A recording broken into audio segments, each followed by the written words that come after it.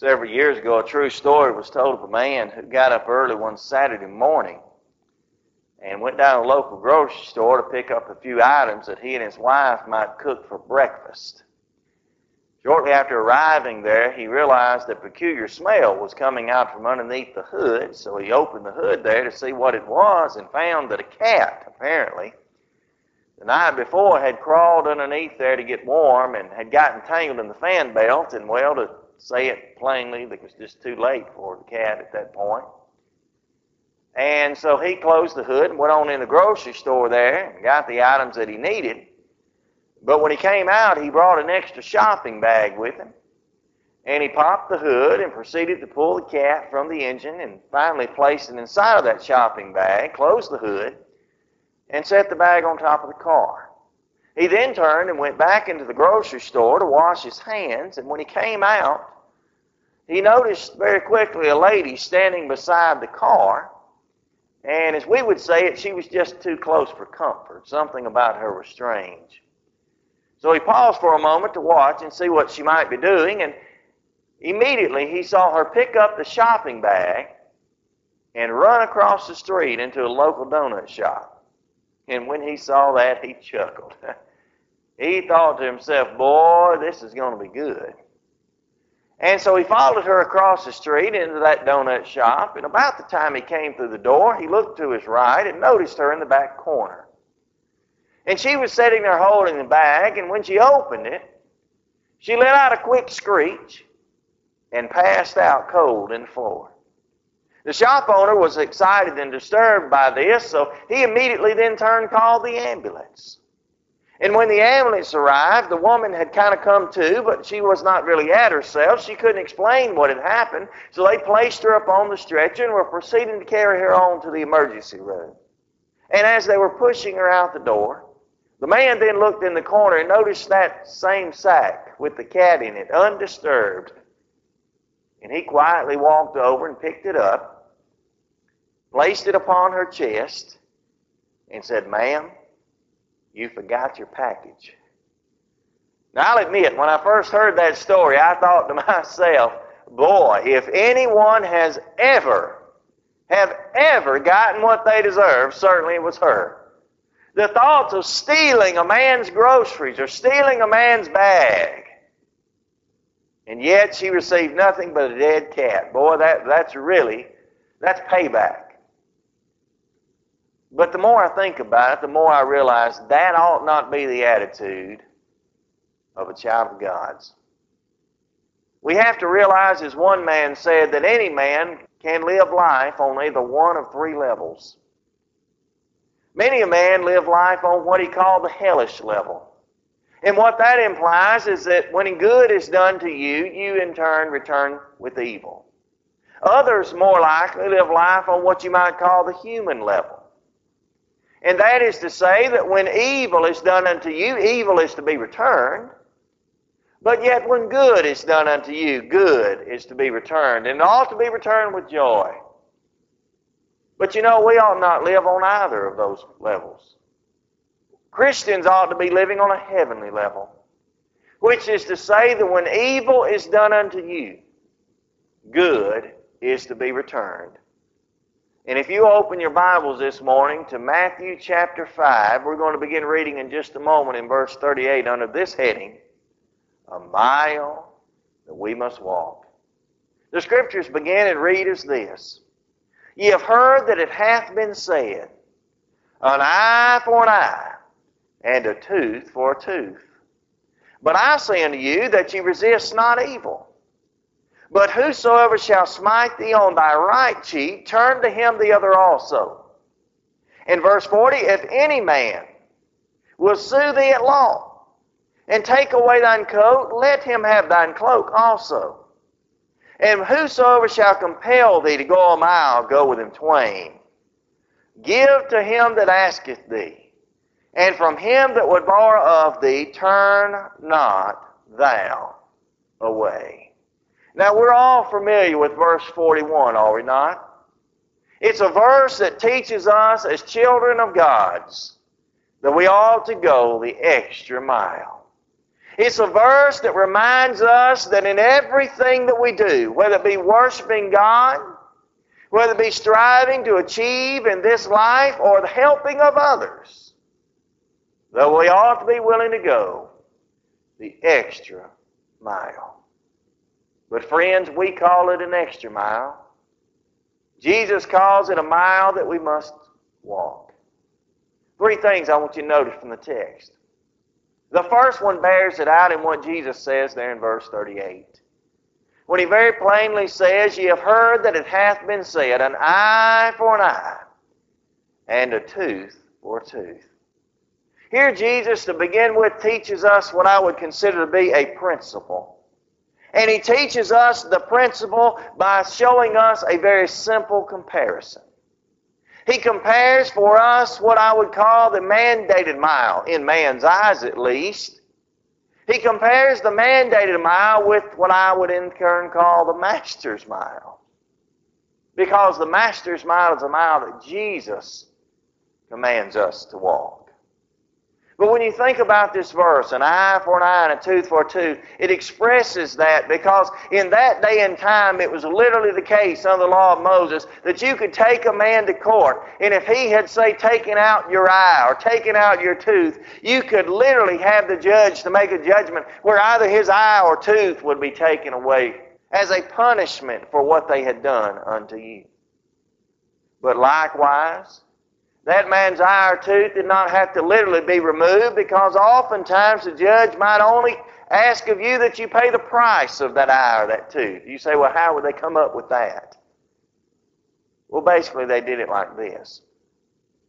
They knew in that day and time that a slave, for instance, who was taken and placed upon an auction block, let's assume that this is a male slave and that he's muscular and he's well built and he's strong and all these things are going for him. Let's say that he's complete. He has a good mental ability to him, and so he's valuable to you. Let's suppose for a moment that this slave would be placed upon an auction block and the sum of $100 would be paid for him. Now let's suppose that the exact same slave, let's suppose that he's placed upon the auction block, but now he has a flaw. One of his eyes is missing, so he doesn't have quite the ability that he once had. Maybe he's not that severely impaired, but he doesn't have quite the ability that he once had. So now the slave that only one day before was worth $100 is now only worth $75. Now we can do the simple mathematical equation to find out that the price of the eye was therefore $25. And so the judge could say, pay the sum of $25 or give up your eye, however you want to work it. But there was a problem with that. The problem lied in that when these people, when they would interpret the law, an eye for an eye and a tooth for a tooth, that they would actually misinterpret the law because they would not apply it as it ought to have been and only was to be applied inside of the courtroom. They would in turn apply it to their everyday lives. You see, what they were guilty of doing really was they were guilty of walking a mandated mile and trying to apply it as the reactive and the equal. They were basically like so many today might try to do. They were saying, if you were to take out my eye, I'm going to take yours out. I'm going to do it right here and right now. If you're to take out my tooth, then you deserve the same. Let me do it right now. Let me punch you right in the mouth. If you were to offend me, I'll offend you. And you can go on and on and on down the list and the litany of things that we have decided, I know in our mind, is good, upright, so we say, upstanding Christians. Well, that's just what they deserve. They do evil to me, I'll do evil unto them. Friends, the law was never intended to be used in that way. It was a law that was designed to be used only by the judges inside of a courtroom, and never was it intended to be used by individuals out on the street. If you think about what God tells us through the pen of Paul, Romans chapter 12 and verse 19, he says, therefore vengeance is mine, thus saith the Lord. For in our lives that we walk today as Christians, when we are persecuted, when we are played against, when we are harmed, when we are insulted, when we are hurt, the real reward for those people, or the real recompense, the real retaliation that is to be taken by God, not man. Now, that's not to say that if we're harmed or someone comes up and they proceed to harm us, that we ought not defend ourselves. And that's not to say that if someone were to harm us or to take from us, that we do not have the right to go into a courtroom and to have the law to be applied. That's what Jesus is encouraging them to do. That's what He's commanding them to do. But we ought not be taking out personal vengeance. You see, in their mind, this law had nothing to do with anything except the reactive and the equal, but there was something else wrong here. They understood the law to have to do with the required and the expected. Basically, these men and women, and we'll talk about a group of them in just a moment, they lived their lives on what you might call a minimum morality and by the pattern of a love-less legalism. They said, you tell me absolutely the bare minimum that is required of me to be seen moral in the eyes of men and in the eyes of God, and I'll do that. And you tell me absolutely what is to be done where I can be legal under the court systems and legal in the eyes of God, and I'll do that, but I don't plan on practicing any form of love. You say, how could people be that way? And how, preacher, can we know that they were? Well, in the same context, really, Matthew chapter 5 and verse 20. You read it, the Bible says, for I say unto you, that's Jesus speaking, that except your righteousness shall exceed the righteousness of the scribes and the Pharisees. Watch it, don't miss it. Ye shall in no case enter into the kingdom of heaven. Now we have to remind ourselves who these scribes and Pharisees were.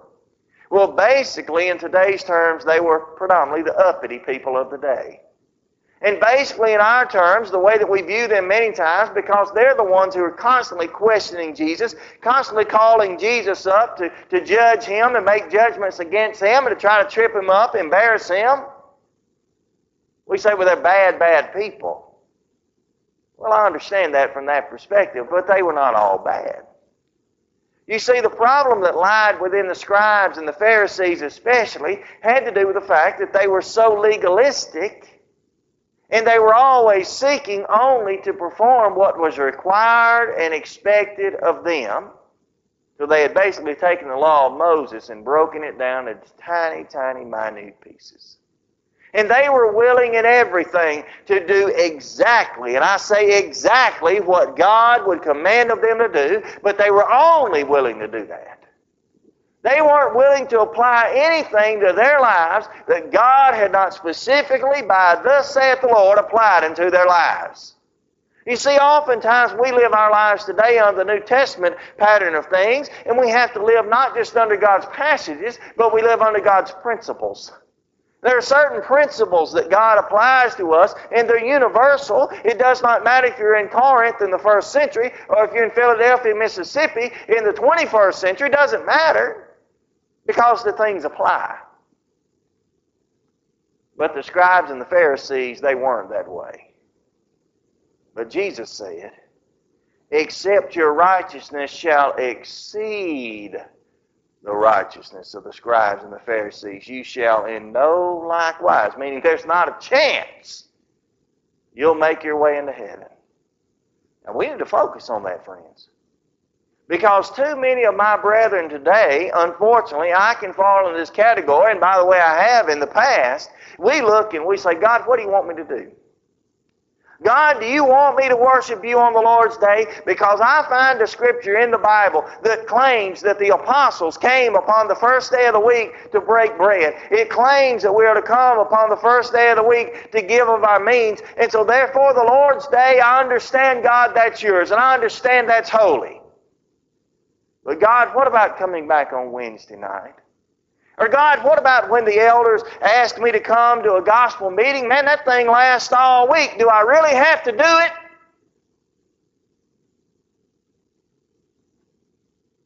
It's sad, but I've even heard a discussion recently in our own Bible classes where the question was asked. I don't remember who asked it or how it got started.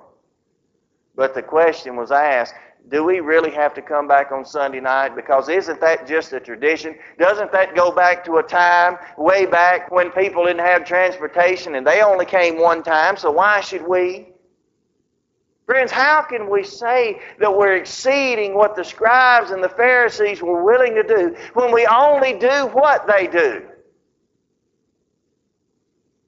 You think about each and every act of worship that we participate in, whether it be the singing or the giving or the partaking of the Lord's Supper, the listening to the preaching and the teaching that is done and so forth, all the acts of worship that are involved for us, the prayers that are offered up, how can we say that we're doing what God would have for us to do unless we are able to go beyond what the scribes and the Pharisees were willing to do? They were willing to follow the thus saith the Lord, but if anything were ever asked of them beyond that, they were unwilling to follow it.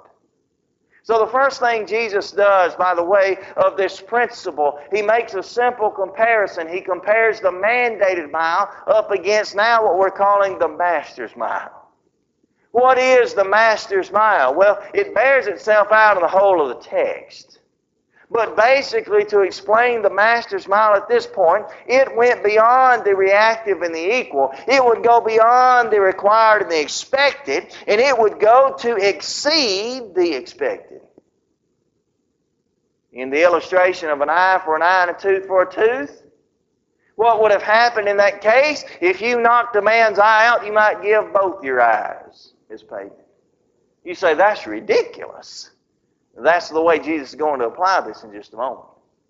It has to do with a man who says, if you do good unto me, I'll do good unto you. Maybe if you cook me a pot of beans, I'll cook you a pot of beans. No, under the law of Christ, if He cooks you a pot of beans, you cook Him a pot of beans and throw in some cornbread. I know that sounds silly. Under this mandated mile, you wouldn't have done so, but under the Master's mile, you exceed what is expected of you. Not only do you exceed the expected, I tell you what else it would do, it would enforce the excellent. Can you not see even now, before we even discuss the text, can't you see that if you do these types of things, if you go beyond what is expected for you, that it would enforce others to do that same excellent thing?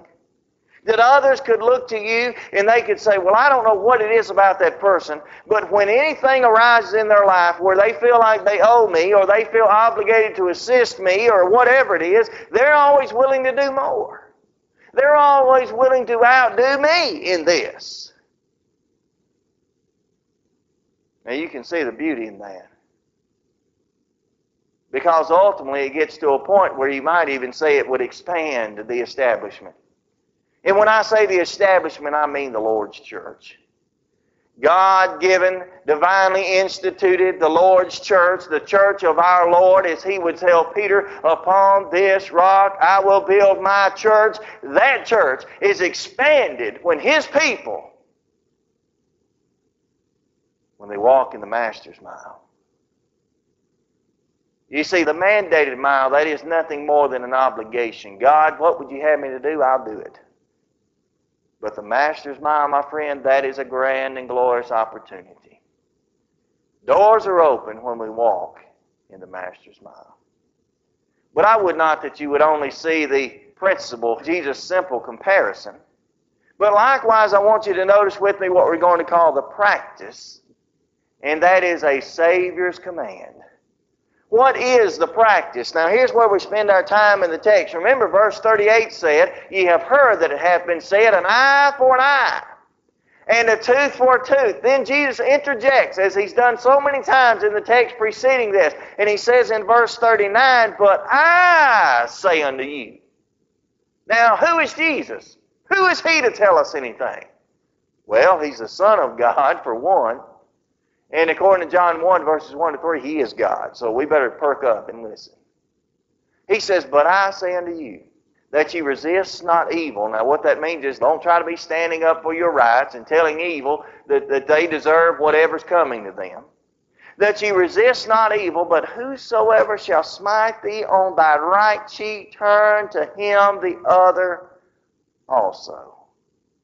Now underneath the category that we're using here, that this is the practice, a Savior's command, I want you to notice this Master's mile is a Master's mile of leniency. It's a master's mile of leniency. What does that mean? Well, he says it literally here. If a man should smite thee, slap thee on the right cheek, what are you to do? You say, well, I tell you what, you slap me, I'll slap you. No, that's not what he said. He said, turn to him the other also. Now, in all these things we're going to discuss, some have proposed that what Jesus is teaching is that we ought to be doormats to the world. That we ought to just let the whole world run over us, and we're to be passive in everything. We're never to defend ourselves, never to stand up for our rights. That's not the case. Again, even in the eye for an eye and a tooth for a tooth, we have rights, but those rights are underneath the courts of law. They're not in personal retaliation here. So he says, if a man smites thee on the right cheek, turn to him the left. Now, what did that mean? Friends, I'll tell you something. It didn't have a whole lot to do with the injury. Or if you want to injure someone, you ball up a fist, or you take something in your hand, a bat or something, and you smite them on the cheek with that. Now there you're doing some damage, but an open-handed slap, although sometimes painful, normally does very little damage. And so it's not about injury, it's more about insult. And that's what it was for a Jew. You could not insult a Jew anymore. There was nothing that you could do that would insult a Jew any more than to slap him. That was degrading. Remember the night that Jesus was preparing to be crucified? He's going in and out of these courts, and kangaroo courts they were, and oftentimes what was being done to him, the Bible records that these men were slapping or smiting him on the cheek, and that they were, spitting on him. I suppose in our society, this slap of the Jews is more like us being spat upon. Nobody wants to be spat on. Nobody wants to be slapped. It's insulting. It's degrading. It's debasing. What did Jesus say then? He said, you be lenient. It's the master's mile of leniency. When a man smites thee on the right cheek, turn to him the left. Really what he's saying here is walk off. Take the insult and go. What's the big deal is the way I might interpret it, in my mind at least. But not only can we see this practice, the Savior's command, can we see it as being a master's mile of leniency. He tells us here, it's likewise a master's mile of legalities. Verse 40 to read it again. And if any man will sue thee at law, and take away thine coat, underline that word, you'll need it. Let him have thine cloak also. Well, what does that mean? What he's describing here is that if you are taken to a courtroom, and if you're taken to a courtroom, let's suppose that you're taken and you have done wrong against someone. You are guilty as charged. And let's say that because you're guilty, you plan to go into the courtroom and you plan to plead guilty, so you've wasted no time with any form of representation or attorney, and you're doing what any good Christian ought to do. If you do wrong, just own up to it. Tell the truth. Now you walk into the courtroom and you say, Judge, I want to tell you I'm guilty as charged. I did do this crime or this offense against this person, and therefore I owe them something. Let's say the judge slaps his gavel down and he says, that's right, you owe them your coat. Now, we need not understand this the way it's interpreted here. The coat in that day wasn't what we would think of as being a coat. It had more to do with just the regular garment that would be worn. To us, it might be equal to a shirt. And so basically what the judge has said is rather than you paying restitution in any form of monetary giving, I want you to give him the shirt off your back. Now, is that difficult to do? Sometimes. But they, like in our society, not nearly to the extent, but they had more than one shirt. And so they would just easily pull the shirt off and give it to the man. And under an eye for an eye and a tooth for a tooth, if the judge said the shirt is to be paid, then you've given your eye, you've given your tooth, proverbially. But Jesus told us more. Jesus in turn tells us when he takes away your coat, give him your cloak. Now what is that? Well, the cloak for them was basically an outer garment. It was a wrap, a long flowing wrap. It's the one that we recognize as being worn, at least in the movies, in Jesus' day. It was long and flowing, and it kept out the elements. In the day it kept out the sun, and the night it kept out the cool breezes and the cold. They would take the garment sometimes and pull it over their heads as to cover when the sandstorms would come around and such. It was just protection for them. But it was more than that. Because in that day, that outer garment or the cloak was basically equal to our bed and blanket. Now, that may have been a matter of choice. It may have been a matter of just how rich or poor they were. But in general, it was their bed and blanket. And so legally, my friend, according to Exodus chapter 22, if a man were to take you to court, he could not, by the judgment of the law, he could not take away the cloak or the outer garment, bed and blanket, save it would be returned every night. You couldn't take away a man's cloak. He could take away the coat, that is the shirt, but he couldn't take away the cloak, that is the bed and blanket. But Jesus says unto us, when a man takes away your coat, give him your cloak also. Permanently. Say, here, I owe you more than that. I want to show you that I am a good person. I want to show you that I'm genuine, I'm sincere, and I'm loving. And I want to show you I'm truly sorry. Godly sorrow worketh repentance. That's the kind of sorrow we're talking about here. Godly sorrow. I want to show you I'm sorry for what I did. Is that going the extra mile? Oh, yes, it is. But not only would Jesus speak here of going the extra mile so far as leniency, he would speak of going the extra mile in the legalities. He would also speak of going the extra mile in our labor. Verse 41, the verse that we're most familiar with, he said, if any man should compel thee to go a mile, go with him twain. Now I just want you to think for a moment. Jesus is in the midst of what we call today the Sermon on the Mount. And you can only suppose there are droves, there are multitudes, crowds of people there listening. And he's been speaking now, in our minds at least, through the majority of the chapter. And if it's like anybody does today, I'll tell you as a gospel preacher, before long, if you're not careful, you'll begin to slip away. Maybe some were actually beginning to nod. Maybe their heads were beginning to bob. Or maybe their attention had just been lost. And they're staring out watching a bird over on a hill. I don't know what it would have been, but I want to tell you something. In the mind of most of these men, and most of them here at this point listening to Jesus, early in this ministry as we like to call it, most of them were Jews. And when Jesus said if a man would compel thee to go a mile, go with him twain, I want to tell you, head snapped, eyes open, and the attention was regained. Why? Well, the practice began with the Persians.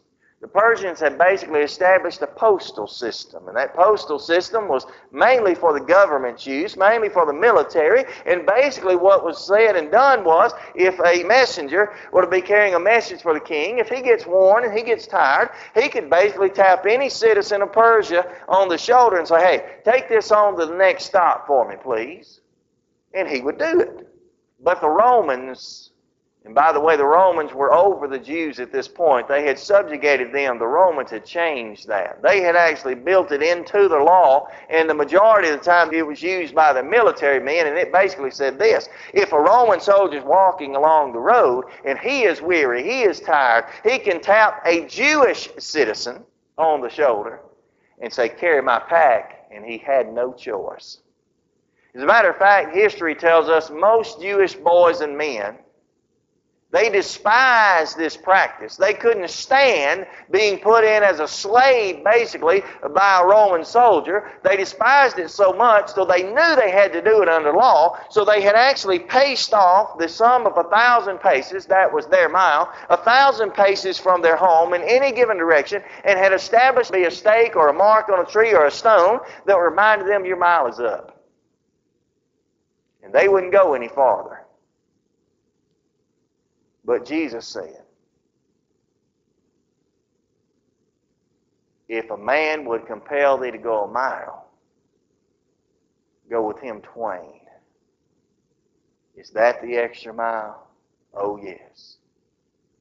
But He doesn't stop here just with leniency. He doesn't stop with only the legalities. He doesn't stop with only our labors. He stops when He gets to our loans.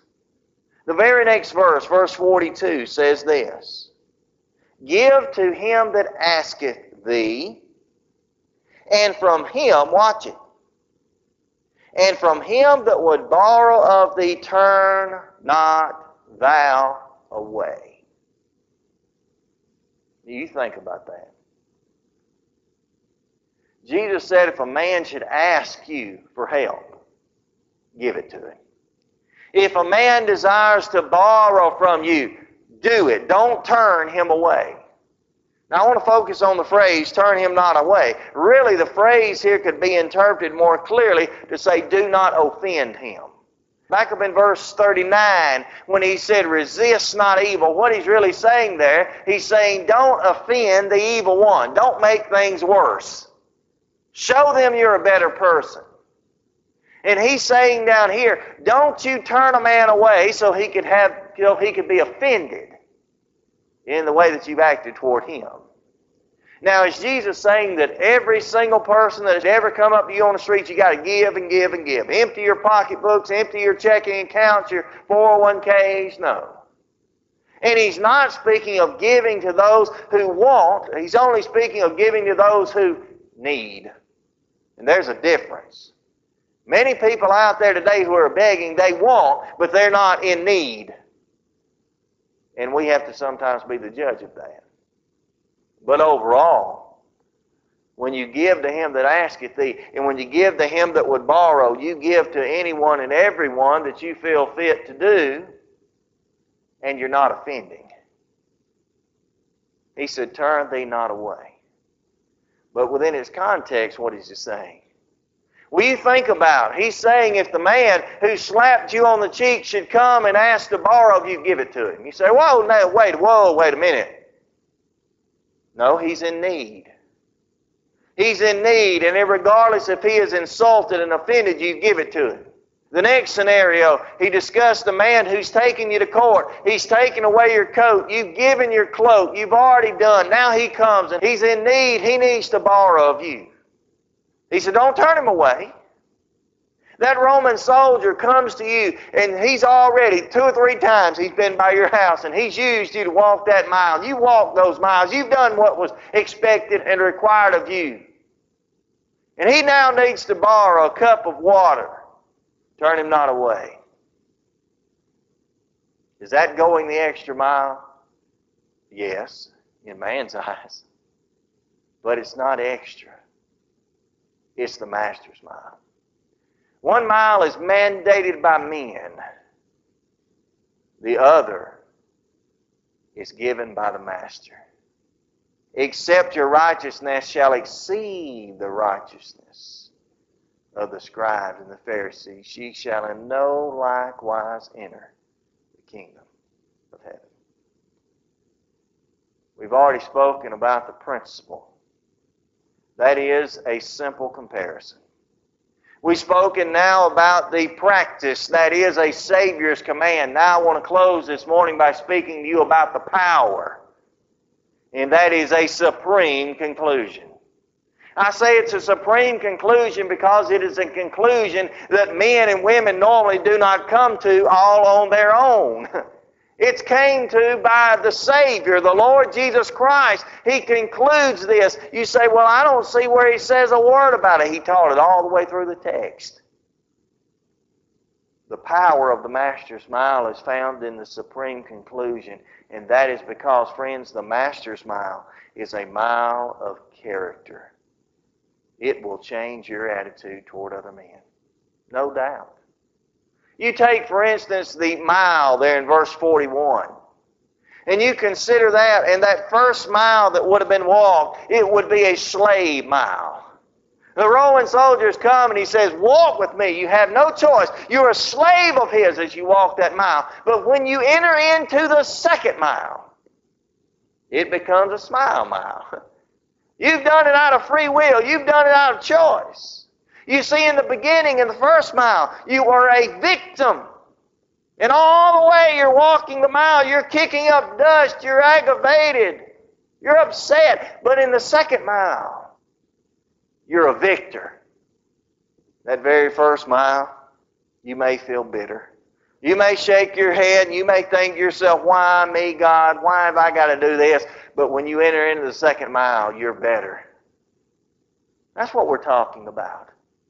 It changes the very character of men. So the Master's Mile is a character mile. I'll tell you something else. The Master's Mile is a commitment mile. Because it is a mile that can only be entered into by those who are committed to doing all that is required of God. God has required, God in a body, Jesus Christ has required us to go a second mile. And we've got to be committing to do that. That falls in basically two areas. First of all, it has to do with our duties. The story is told several years ago of Henry Ford. And of course, the Ford Motor Company, the plant that he had established to build cars, was up and running, and it ran on pretty well, not too bad in the midst of the Depression. But as the Depression was beginning to draw to a close, Henry thought it might be time to maybe go out and buy up some of the competitors or such, so he chose to do that.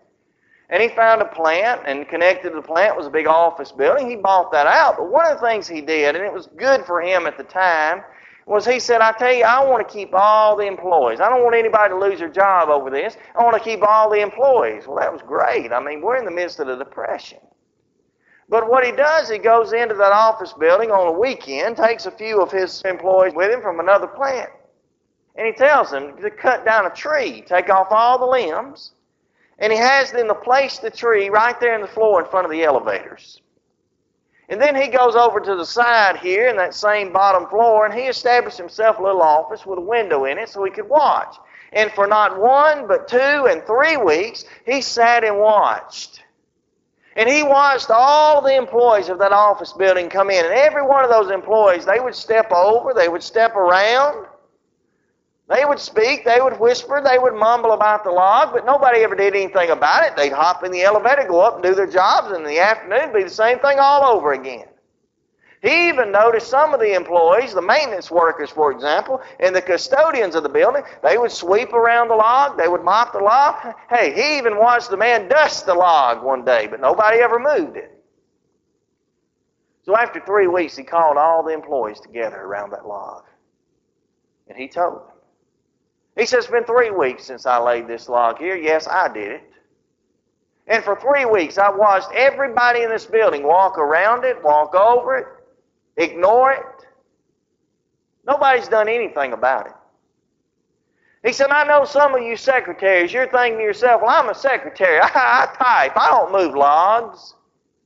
Some of you bookkeepers, you're thinking, well, I crunch numbers. I don't move logs. Some of you maintenance workers, you say, well, you told me to sweep and mop the floor, and I did that, but I don't move logs. And on he describes some of these men and women's jobs. And you know what he said next? He said, but nobody even asked. Nobody moved the log, and for that, all of you are fired. And he called in his son Edsel and told him to start all over. Now I wonder how many of us deserve to be fired. Not that God fires people, but deserve to be fired by God, because when a work in the Lord's church needs to be done, we say, well, that's not my job. Maybe so-and-so will do it. Or maybe I ought to tell the elders about that. Maybe so they can do something about it. Or maybe I need to go to one of the deacons. Or maybe I need to do this or that. But it's not my job to do. Friends, if you're a member of the Lord's church, it is your work to serve the Lord. And that may include you doing any and everything around here or in the community. We're here to save souls. It's a commitment mile. And in being committed, it requires our duty. I'll tell you something else. Oftentimes it requires a duration. It requires us working longer, working harder than man would automatically desire or expect to do.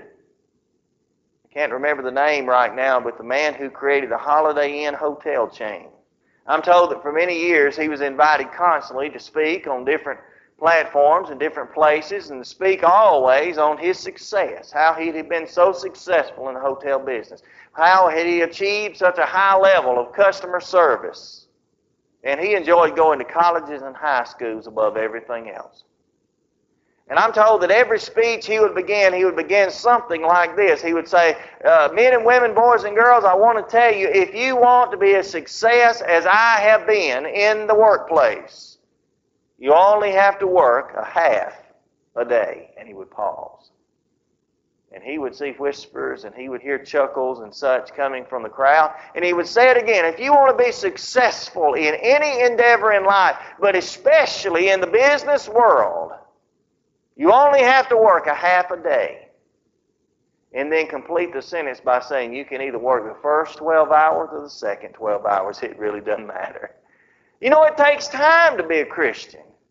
How many of us have decided, well, you know what? To be a Christian, why, that requires Bible class. That's good. It requires morning worship and PM worship and a Wednesday night Bible class likewise. That's 4 hours a week. Why, that, my friend, is what God expects of us.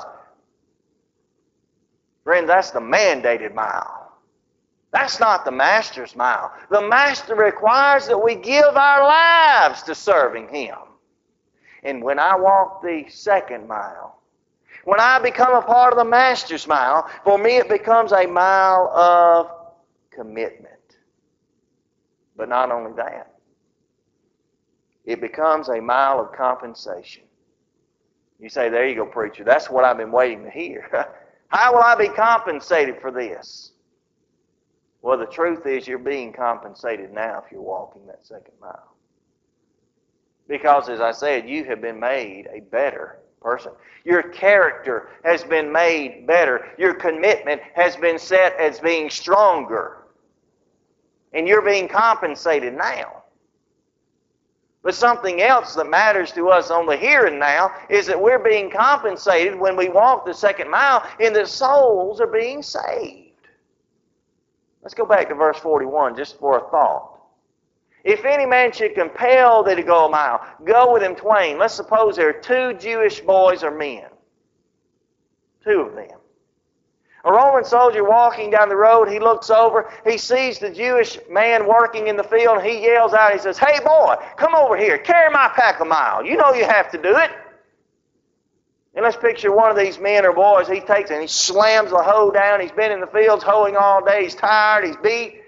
He slams the hoe down, he marches over, he grabs the man's sack, and he begins to walk off.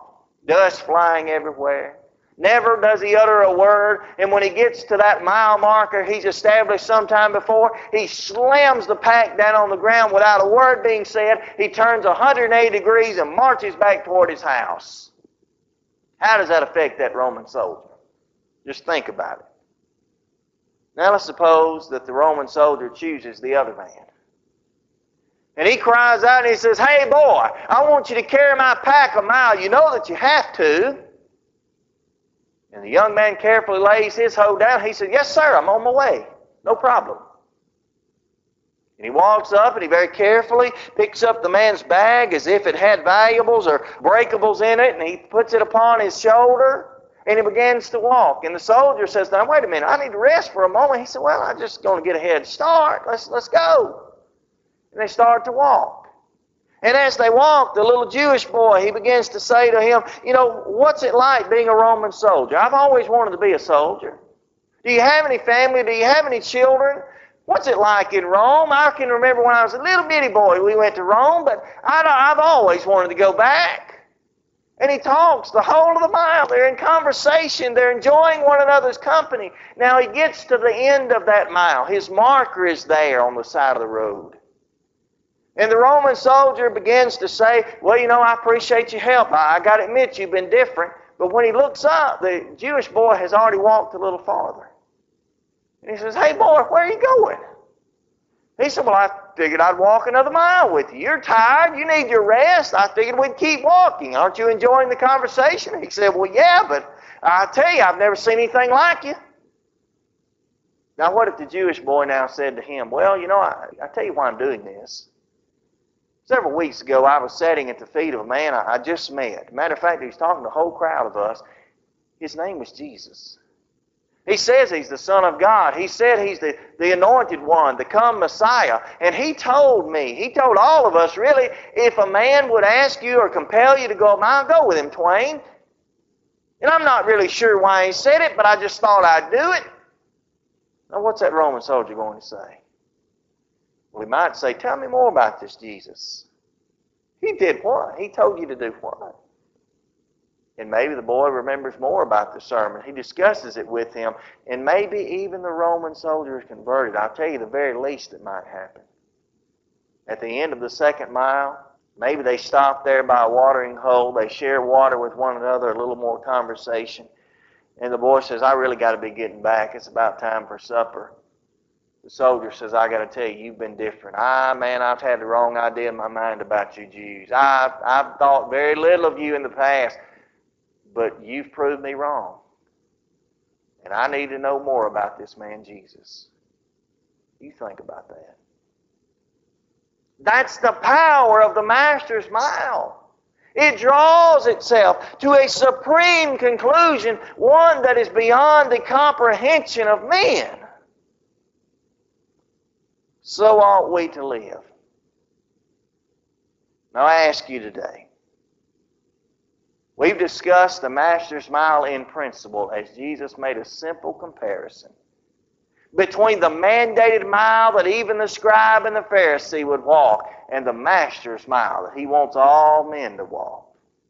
We've seen the Master's Mile today from the perspective of the practice. That is the Savior's command. And that is, a Master's Mile is a mile of leniency, it's a mile of legalities, it's a mile of labor, and it's a mile of loans. In essence, Jesus said, all of your life, you go an extra mile for every man and for God. Now we've seen the power, the supreme conclusion that's drawn by even the very Son of God. For you, it could be a mile of character, commitment, and conclusion. Now, here's the ultimate conclusion. Not only are you helped, not only is the world saved, friends, you find a home in heaven. You're here this morning, however, and you're not a child of God's. You've not even began to walk the first mile.